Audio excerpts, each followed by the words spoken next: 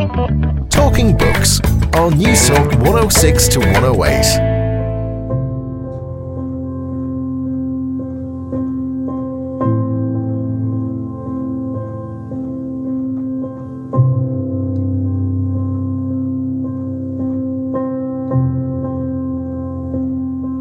I think we totally underestimate everything about life. Where we are, who we're here with, all of the miracles of the living world, the unbelievable riches, the extraordinary vulnerabilities, the finiteness of extinction, and the deep destruction that we are causing all over the world. I think we're sort of like reckless adolescents set loose without parents. I think this whole planet, as the novel indicates by analogy, we are living a Lord of the Flies existence here on an island called Earth, with no grown-ups to really put it all in perspective for us. Are animals conscious beings? Do they experience empathy, joy, grief, jealousy and pain? Do they anticipate death? And why is the scientific community so divided and reluctant to understand more about the inner lives of mammals and birds? Hello, how are you? And you're very welcome to Talking Books. I'm Susan Cahill. It's lovely to have your company this evening. Well, on tonight's show, we're going to meet with one of America's most influential and respected ecologists and nature writers, Carl Safina, whose stunning new book, Beyond Words, What Animals Think and Feel, categorically challenges the assumed fixed boundary between humans and non-human animals. In the introduction to Beyond Words, Carl Safina writes, I wanted to know what they were experiencing and why to us they feel so compelling and so close. This time I allowed myself to ask the question that is forbidden fruit. Who are you? I wanted more intimacy. Safina argues, personality is probably the most unrecognised aspect of free-living creatures. Dolphins have personality galore. They're born with personalities: shy, bold, rambunctious, bullying. Bears differ individually in courage and ferocity, precisely as men do. So, do animals have feelings? And what exactly do we know about the neurobiology and cognitive and emotional lives of animals? Well, this week I had the very great pleasure of talking to Carl Safina from his home in Long Island, New York.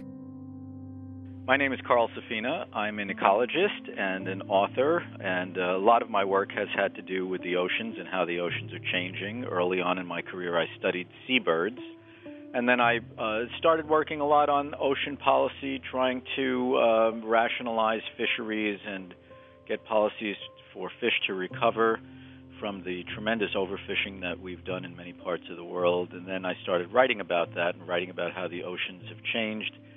And my writing over the course of 7 books has morphed into more of the story of the human relationship with the natural world overall. And why is it the way it is? And what could it be? And could we make a better deal with the world and with ourselves?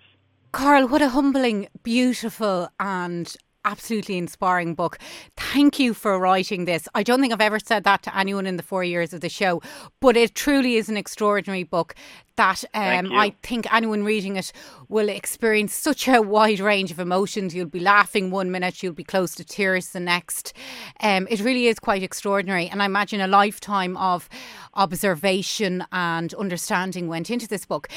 I might throw you a big wide open question to start off with. Does the quality or does the attribute of empathy make us human? Do you think that's a fair thing to say? And does it distinguish us from animals? Empathy is not the thing that makes us human. There is a tremendous amount of empathy throughout the animal kingdom. And in fact, human empathy is very inconsistent and very far from perfect. Look at the horrible things that other people do to other people, and you see that there are limits to empathy right there. And then when you think about what we do to other animals, the way that we make them live before we kill and eat them, there are certainly limits to human empathy, and it's certainly not the thing that makes us human.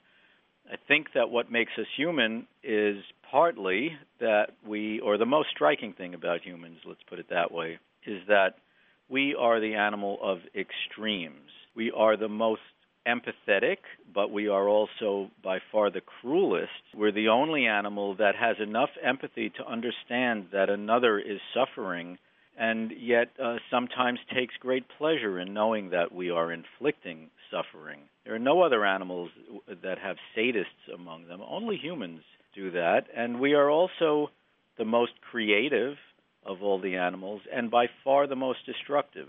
So I think one of the most striking things about humans is that we are the extreme animal. Yeah, you write something very curious in the book. You write, if compassion and creativity are good, humans are by a wide margin the finest. But we are neither simply good nor bad. We are all these things together, and imperfectly so. The question is, which way the balance is trending? How do you understand the balance today? Oh, I wish I could tell you. I mean, I think that some ways humans are more compassionate now than we have been in the past.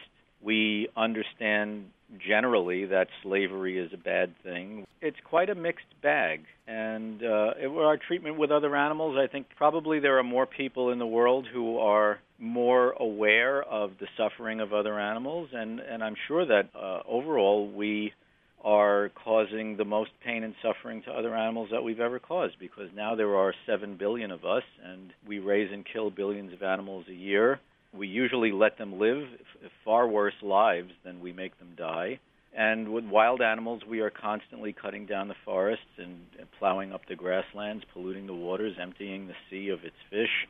So overall, I think the trend is to more awareness and a better appreciation than in the past, but I think that is being outpaced by the constantly growing numbers of human beings on the planet and all the things that many people do, and do often without thinking too much about it. You open the book with a quote from Henry Benson, the naturalist writer, and it's a fascinating quote, and I might throw it back at you.